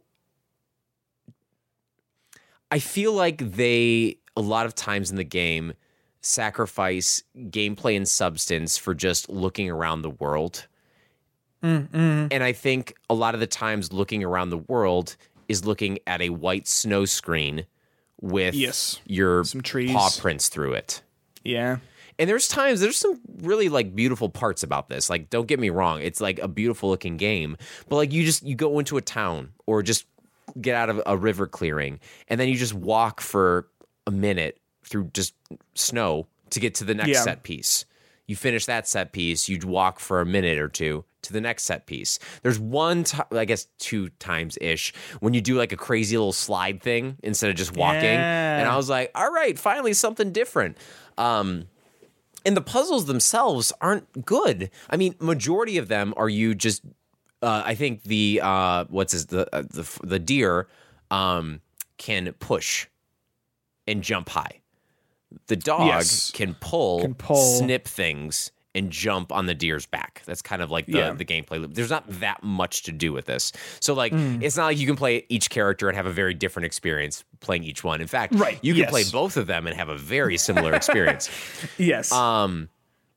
But like the puzzles are just so basic, and you just got through a part that there's a couple times you meet some other animals, and there are 3 specific moments that I can think of that they kind of change up the gameplay. That maybe if they did it more frequently and the gameplay was more varied between those animal encounters, it would be more fun. But like, for example, one of the set pieces is you're guiding geese. And like a goose, goslings, if you will. A goose and the 3 goslings, Ryan goslings. You're guiding them through a windstorm, and you basically have to use your bodies as a shield in order to help them. Actually, one of the coolest chase scenes is when he escapes by hiding in the parking garage at the very beginning of that. Dude, the whole movie's incredible. Yeah, it's pretty good. But I would compare this scene in Blanc to La La Land, or Place Beyond the Pines, or whenever I think of La La Land, the only thing I think of is them winning Best Picture. Yeah. I just can't get that out of my mind. It's just like I think we talked about this like last episode, maybe. Because I just can't get it out of my mind. It's just a beautiful moment. Oh, yeah. Regardless, I know what you're saying about Blanc, and I would say that it is a style over substance game, and if you are like, if you're not impressed by the style or aren't willing to let that carry it, then I imagine you probably won't have like an incredible time with this, because you are right? Like the mechanics there are 2 buttons that are needed. It's move around, and then there's hold B to run, and then A to jump, or only at certain points, or like hold A to, I'm playing as a little wolf guy. Hold A to move a little stick out of the way. How did that conversation go? Like, how did you decide who is who? So me and Elena are playing it together, and we basically looked at each other and we said, which character are we most like? And I'm the little baby wolf, and she's the little baby deer. And that's how we went from there. I'll say this, in terms of like a game, so like we've played a fair amount of like co-op games. In terms of a game that again is like super mechanically complicated, like it's just not that. But what it does do is there's a fair amount of like, oh, this is adorable. You know what I mean? Yeah. If you can get down with, oh, this is adorable with someone, then like I could recommend this. But if it's just like, if looking at cute animals is not enough for you, then I would agree with you that there's just not much to it. Well, from there. And I could barely call it like, it's not a relaxing game to play. I don't find it relaxing. Specifically, you get to the goose part. Yeah, that goose part was pretty tough. Not tough. That's frustrating. Maybe that is obviously the worst part. Not obviously for you. That is the worst part of the game. The rest of it will be fine. You'll get through it. Sure. There's also one moment in the game that I would say is emotionally impactful. One moment. Okay. Doesn't come at the end, but they do it again at a more crucial part of the game. Oh, really? Where I wish that was the moment where I had this emotional, impactful moment. Yeah. But because they did it where they did it, it was just kind of like, ruin the end. Sure. And the end is a black and white game, man. The whole thing is black and white, hand painted. Yeah. You're following a pack of wolves and a pack of deers. Yeah. I was expecting something really special to happen at the end of this. Not a good or bad thing. With you? No. I mean, I was expecting them to be some moment of like conflict or connection or something that really made the journey, and maybe even like that impending thing about you have I was expecting there to be some kind of moment at the end. I'm going to use not a lot of payoff. No payoff at all. And like, It doesn't even really build to anything other than, again, is it a spoiler to say? I'm not going to spoil it, but yeah, Stray, I wouldn't, but yeah. A simple game had such an emotionally impactful story, in my opinion, with not doing that much. Yeah. They seem like they're trying to do that, but it just proves to me, again, how good Stray did that to me. My review, play Stray. Again. To me, this is the type of game where if you were really amused by the cat part of Stray, I would say that this is like, if that's the thing about Stray that you really liked, I would say that this is of a similar caliber in terms of like, look at the cute animals doing cute things, right? But Stray, I think, was a little bit more complicated with its systems and like puzzles and whatever else, And if you wanted the cuteness, play it till you see a goose, then stop playing, delete the game, and get Untitled Goose Game, and then play that. Yeah, okay. That's actually in the same genre of just silly little animals being silly little guys. Yeah. So there you go. That is Blanc. Justin, let's talk about the Last of Us TV show. What do you think? That's my clicker sign. That's a better one. That's a better one. And that's all the clickers that we're going to get, because so far there have been like 4 scenes with clickers in them. I heard an ambient noise in my house the other day, and I thought it was a clicker. And I got to be honest, I was terrified. It's good to be terrified and not like disappointed that there wasn't one, because otherwise I'd worry for the safety. One might say I worship cordyceps. So you worship cordyceps? Yeah, like is that a reference to something? They're my religion. I don't believe in God. I believe in the cordyceps virus. It's me in the corner. It's me in the spotlight. I think we said this. I think I said this last week, or maybe the week before. It's a song. Wait, anyway, but do you get what I'm referencing? No, not at all. That's what David was saying. Remember? Oh yeah, that he talked. Yeah, okay. Yeah, you're right. All right. Last of Us spoilers from here on out. Episode number 8. I don't know what the title is because HBO does that thing where it blocks the title for the first 12 hours or something like that. I'll go on IMDb while you're talking. I'll find it. Please do. This is the episode where Ellie gets captured by David, the leader of this town, and they're cannibals, and she escapes and kills him because he's a weirdo and creep. And then Joel recovers and does that torture scene where he's like, point on the map and you got to tell me if the two of you don't match up, I'm going to kill you. And then that's a great scene in the games.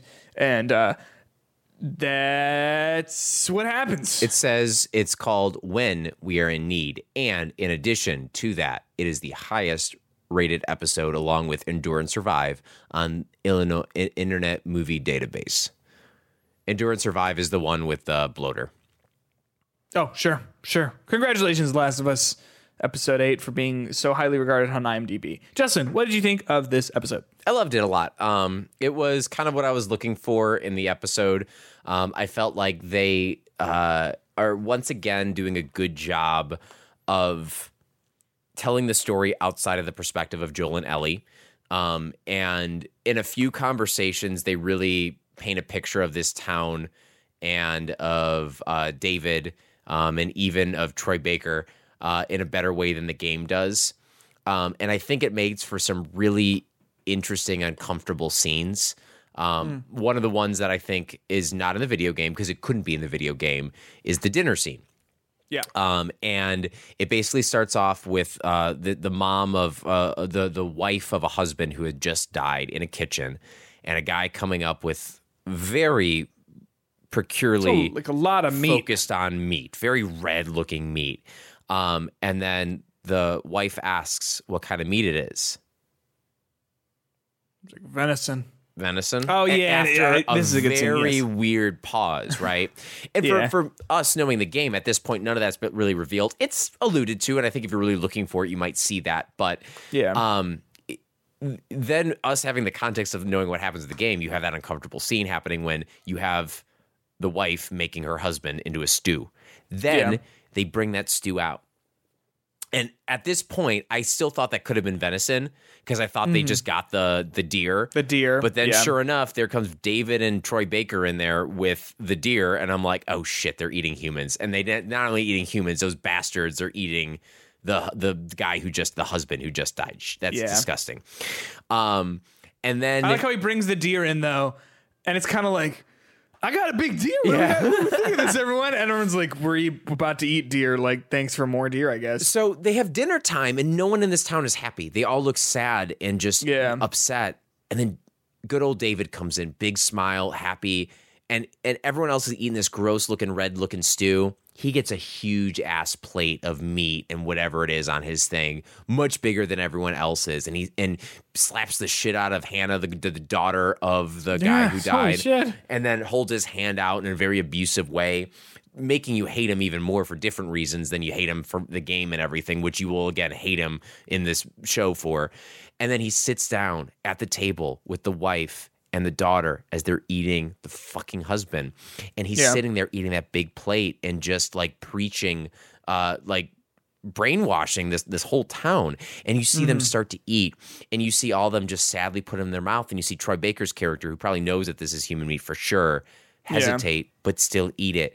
And what great world building of the community, and where I had issues in the Kansas City section with that whole side story with the town and all the other stuff that I felt was just unnecessary, didn't really add to the story. I felt this every time they cut on the townspeople and talking about them and having those conversations and focusing on them as a character rather than just random people. I felt like it really did help to create this world and create so much more context to what was happening in that town, and to make you hate David even more than you do in the video game, because again, everything in the video game he almost doesn't hear, except there's more. And I think how they set up the religion thing is worse.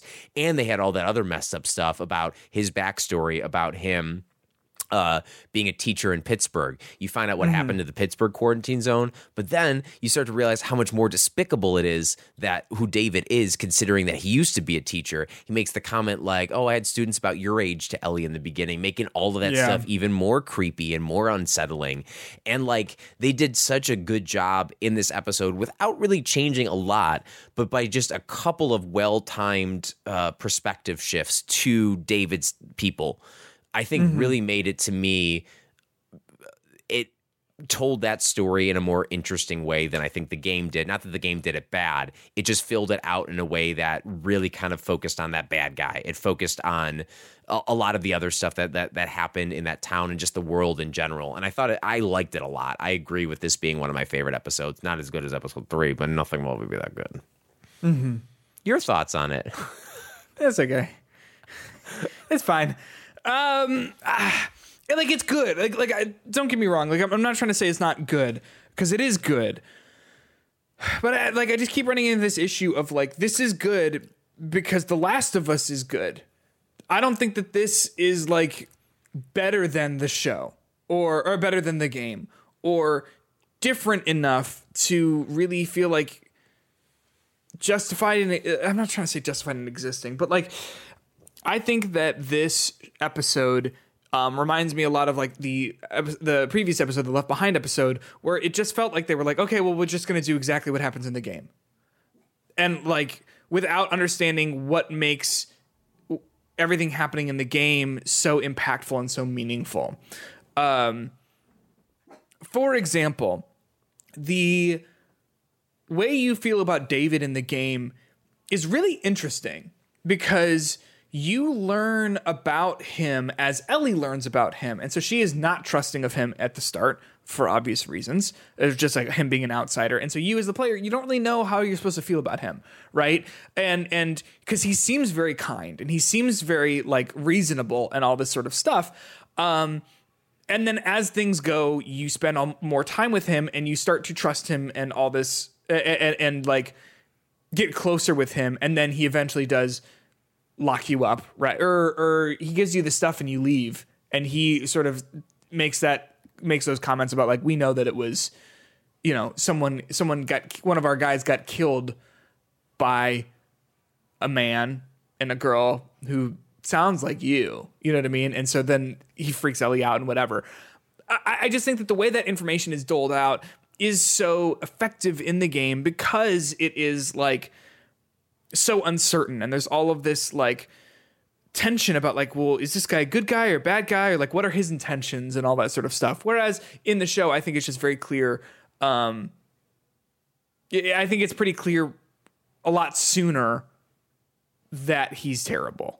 Does that make sense? I think there's part of the reason that had to happen is because of one of the reasons I think you are upset with this one, about how how you mentioned there was not enough clickers in this. They basically cut out the clicker thing, and I don't think it's a budget thing. I think it's a logic thing, because they've showed several times before that with it being cold out, the cordyceps doesn't move as fast and it doesn't act the same way.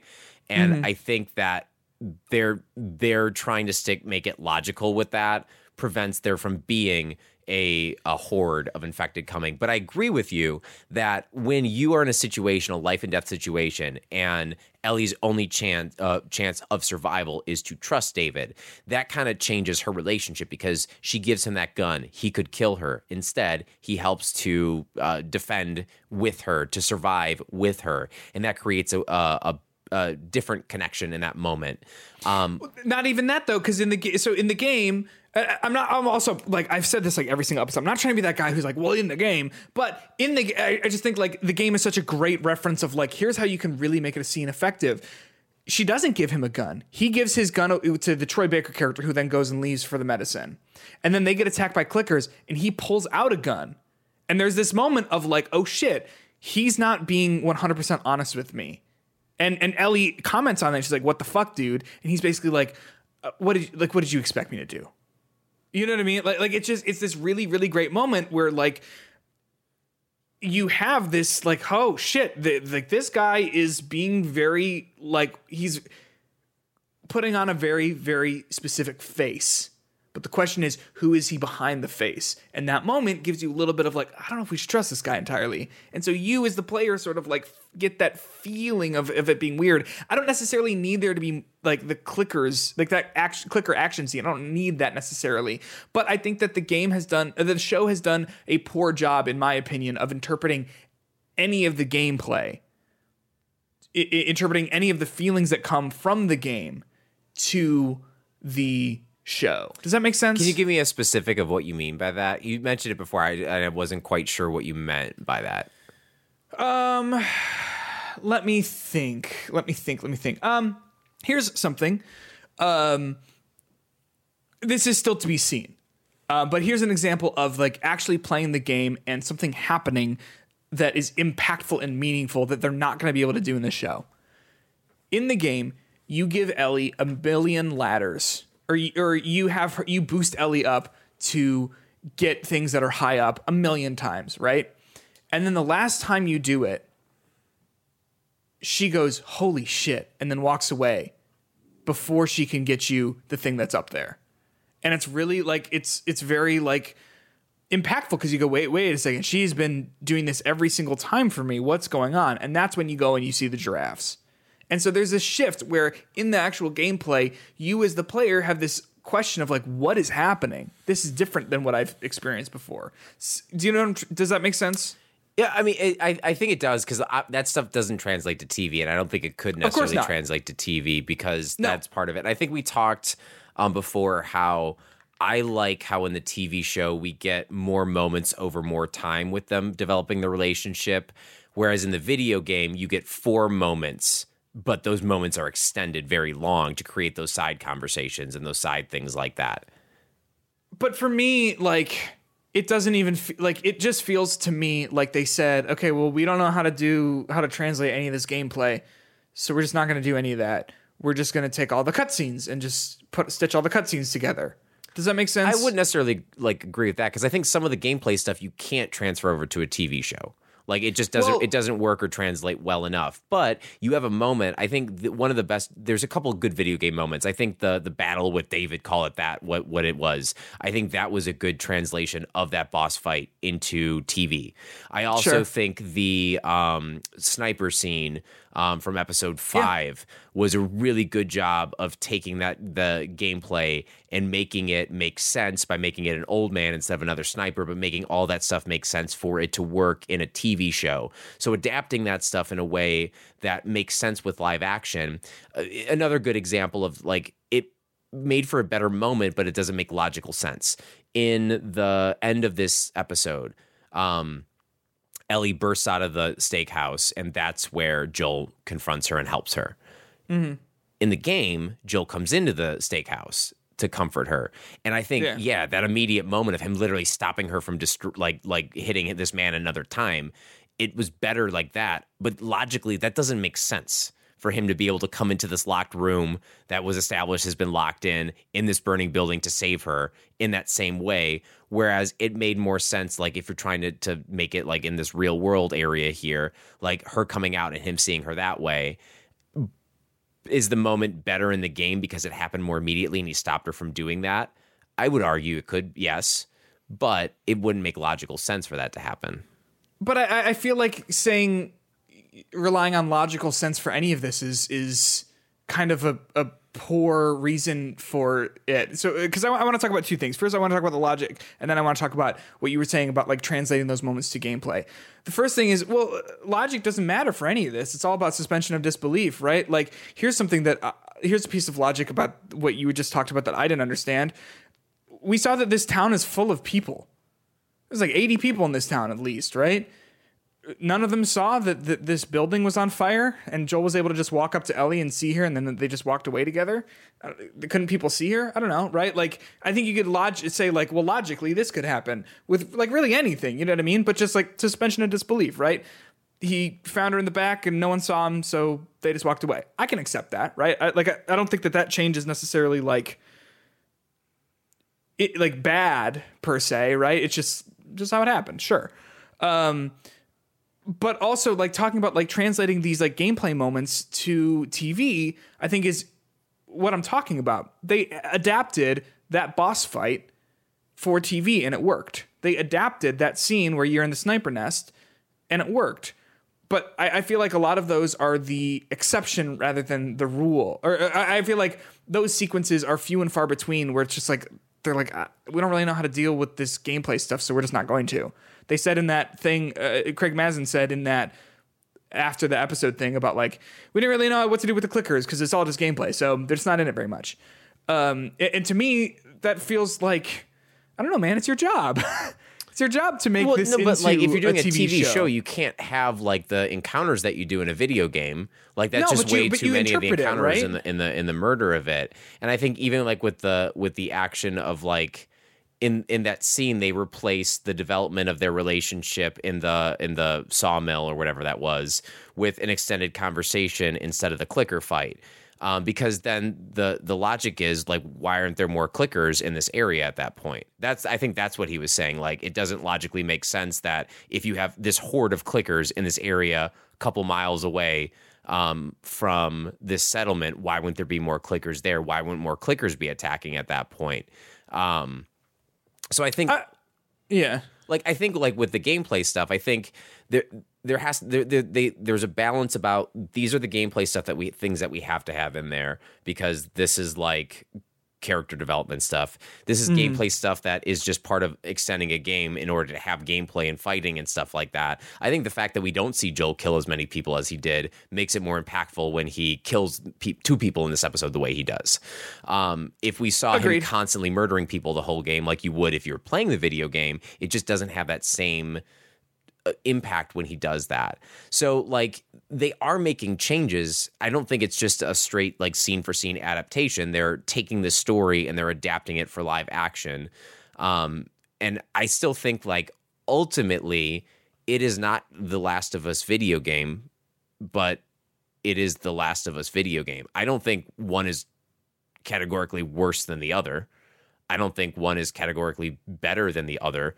They each have their own moments of like pros and cons that I think it's just they're taking the same story and telling it in a different medium. If you played this game as a choose your own adventure, it would be a different game than the other ones. Would it make it a worse game? I don't think so. If it was set up like a Telltale game. I agree with you. I guess just for me, I don't think that they have done an excellent job adapting this for TV. I don't know. What do you want them to do, though? I want them to take a look at what like you get out of playing this as a video game, and like what you take away from certain moments and translate it. I just would want them to be translated better, or not. I'm not saying like you need more action scenes or whatever, but you say like, okay, well, what did we learn from this sequence? What does the player feel from this sequence about these two characters, and how do we show that differently, right? I think that they did a fantastic job of doing that for the first few episodes about like establishing Joel as a character and Tessa's characters, in not having them do exactly beat for beat the things that they did in the game, while still being able to establish these same feelings about who they are as people. Does that make sense? You don't need to go to the, like in the game, they go to like the docks and they shoot a bunch of people or something. I don't remember. That doesn't happen in the show. And that's fine because they figured out a different way to get the ideas and story and feeling and themes across to the audience without having to have them do every single thing beat for beat. Whereas I felt in the second half of the show, it felt to me like they've just been relying on like, well, this is exactly how it happened in the game, so it's going to have to happen exactly like that in the show without any consideration for well, what's lost when you just do a 1-to-1 translation?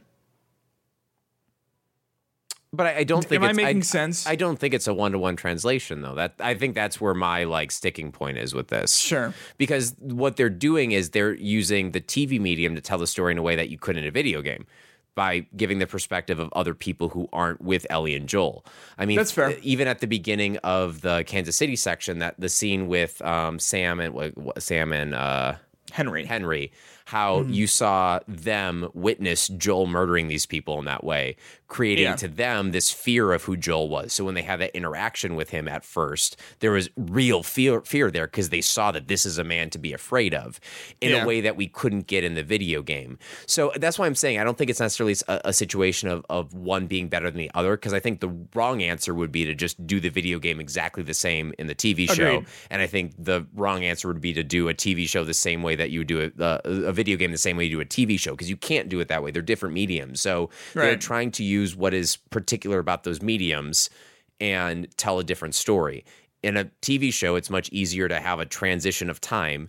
In a video game, if you keep breaking things up, you're missing these gameplay moments. But in a gameplay, you can spend 4 hours in a couple of encounters to really develop that relationship between new characters that you're meeting and have those side conversations as you're going through it. Think of God of War.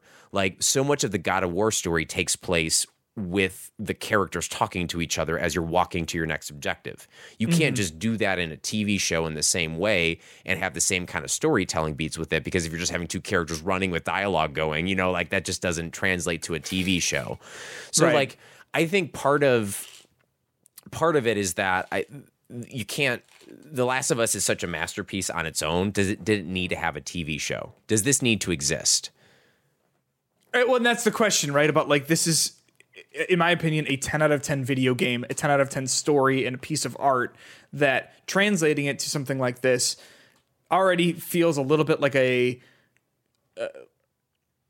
like why, like not why, but like, because I know why, but it feels like when you do something like that, you are opening yourself up to not come close to being as good as something like that is. Does that make sense? I think so, but I do think it is the similar quality of video game. Like it is a high quality, high production TV show, just like The Last of Us video game is a high quality AAA of AAA video games. Like, this is like the top of the genre with television, whereas I think The Last of Us video game is the top of the genre for video games and storytelling and what they can do. Like, I'm trying to think, like, when you're trying to adapt something from one genre to the another to still have it with the same type of like quality to it, I think they did a good job turning this into a TV show. And even if it's like your girlfriend's watching it, right? Yeah, she's not all caught up though. Okay. How was watching her experiencing the story for you? Does she know it already? Yeah, we played The Last of Us. Okay, so she knows it. I think at least from my lens, watching people who have not, like my wife, who have not played the game, and seeing how they react to these moments, and seeing how, you know, that thing that I did when I was like, you know, in college playing this game in my room and being like, what an impactful story, and then seeing other people experience it in ways that are comfortable for them, and then being like legitimately emotionally and like physically impacted by it, I think is like, it shows you that it is doing its job. And it's different for us, and I'm still so appreciative whenever the show plays on those expectations, telling us more about David, showing us about Bill's life before he was alone in the town and how all that stuff do, subverting my expectations for that scene, even Left Behind, showing that clicker early on that eventually you would like look at and be like, when is it coming? And you're waiting for it to come, constantly waiting. And even though you know it's going to happen, just having that like different emotion that they make you feel, and they're playing on your expectations while also opening the story up to anyone else who can just watch TV. I still think it's a victory, no matter what. And I still don't think it's as easy for me. And I do want to replay the first game again after this. I wanted to play the part 1 and like kind of like see how I feel after playing that one, because it's not like a competition of like which one is the better thing. There are questions I have like legitimately. So one of like what moments are better versus each other. Like what character lines are delivered in different ways. Personally, the moment when Joel becomes like he is torturing that guy to get the information about where Ellie is in the video game, it's one of my favorite parts because it's the first time you see Joel fucking Miller. Yeah. In a way that is scary. He is not surrounded by other humanity. It is him in his most primal and brutal state. One of the few times you ever see Joel in that state of being like, I'm going to kill you no matter what. In the TV show, you could tell he was grizzled. His hair was all askew. He did not look, he did not have that same kind of like light switch moment when it's like, I'm going to fucking kill you in this moment. But then they do other stuff in the TV show that I think Joel does stuff better in the TV show than some of the stuff that he does in the game. I think his slow melting of the moments works in the TV show in certain. I can't think of a specific thing off the top of my head, but like the little moments like Sarah dying to him holding that dead kid. A little moment like that was a good character moment or whatever. I think even like Joel, I think Joel is such more of a weak human being in the TV show than he is in the video game. He seems so competent in the video game for most of it. I think that the way that he's being portrayed is very different. I would say. It's very like he feels old. Yeah. I don't think this is bad. Like, let me say, I don't think this is bad. I think that I would say, like we said this, I think before that we started recording, I think Last of Us, the video game, is a 10 out of 10 video game. I think this is like an 8 out of 10 TV show. It is very good. I would recommend it to pretty much anyone. But my problem is I think I would like this TV show a lot more if I had not played the game. Does that make sense? Yeah, I also think I have an interesting question that we should talk at some point, maybe in the bonus show. What is a 10 out of 10 TV show for you? Oh, I don't watch a whole lot. Survivor season 35, David vs. Goliath. Survivor season 20, Heroes vs. Villains. Survivor. Oh, that breaks my brain. Like this must be what 12, it's like whenever I bring up the medium. Fans versus favorites. Or like that's 8. Survivor season, I think, is it 10? Palau? No, what's the one with Yule and Ozzy? That's a really good one. Gossip Girl. Survivor season. I'm kidding. I don't know. Stranger Things season 1, I think, is a 10 out of 10 TV show. That takes it, in my opinion, a pretty drastic dip in quality. But that's just a vast minority of that. You think other people wouldn't agree that it takes a dip in quality at times? I think people would agree with that. I don't know. I guess I just haven't talked to a lot of people about it. The way that Stranger Things fever seems to have gripped us. It's like Stranger Things has become like mainstream stuff. But again, this could be a bonus show if you want. That's true. Yeah, we could do that. Bonus show this week. We'll talk more about Stranger Things and The Last of Us. 10 out of 10 TV shows and the like. There you go. Justin, my favorite thing about you is that sometimes you surprise me in our difference in opinions. It's because like when you that's not my favorite the thing medium, about you. I was like, listen, Peter, it's a good game. It's better than a lot of games, but it's not the game of the year, and you kept fighting for it every No, but it is, you know what, episode. It's interesting. It is better, weirdly enough, that you bring it up than Horizon Forbidden West.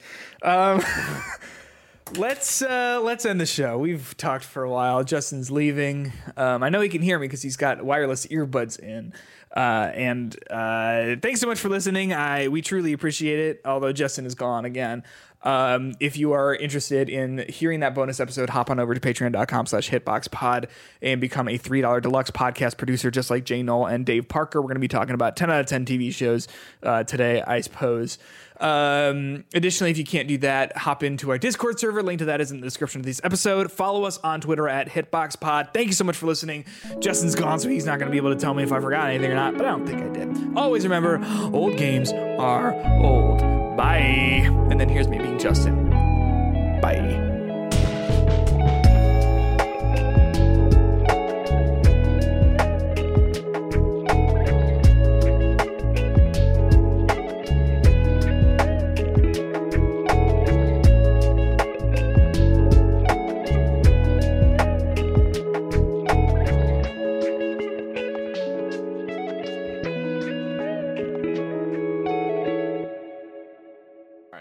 stop recording.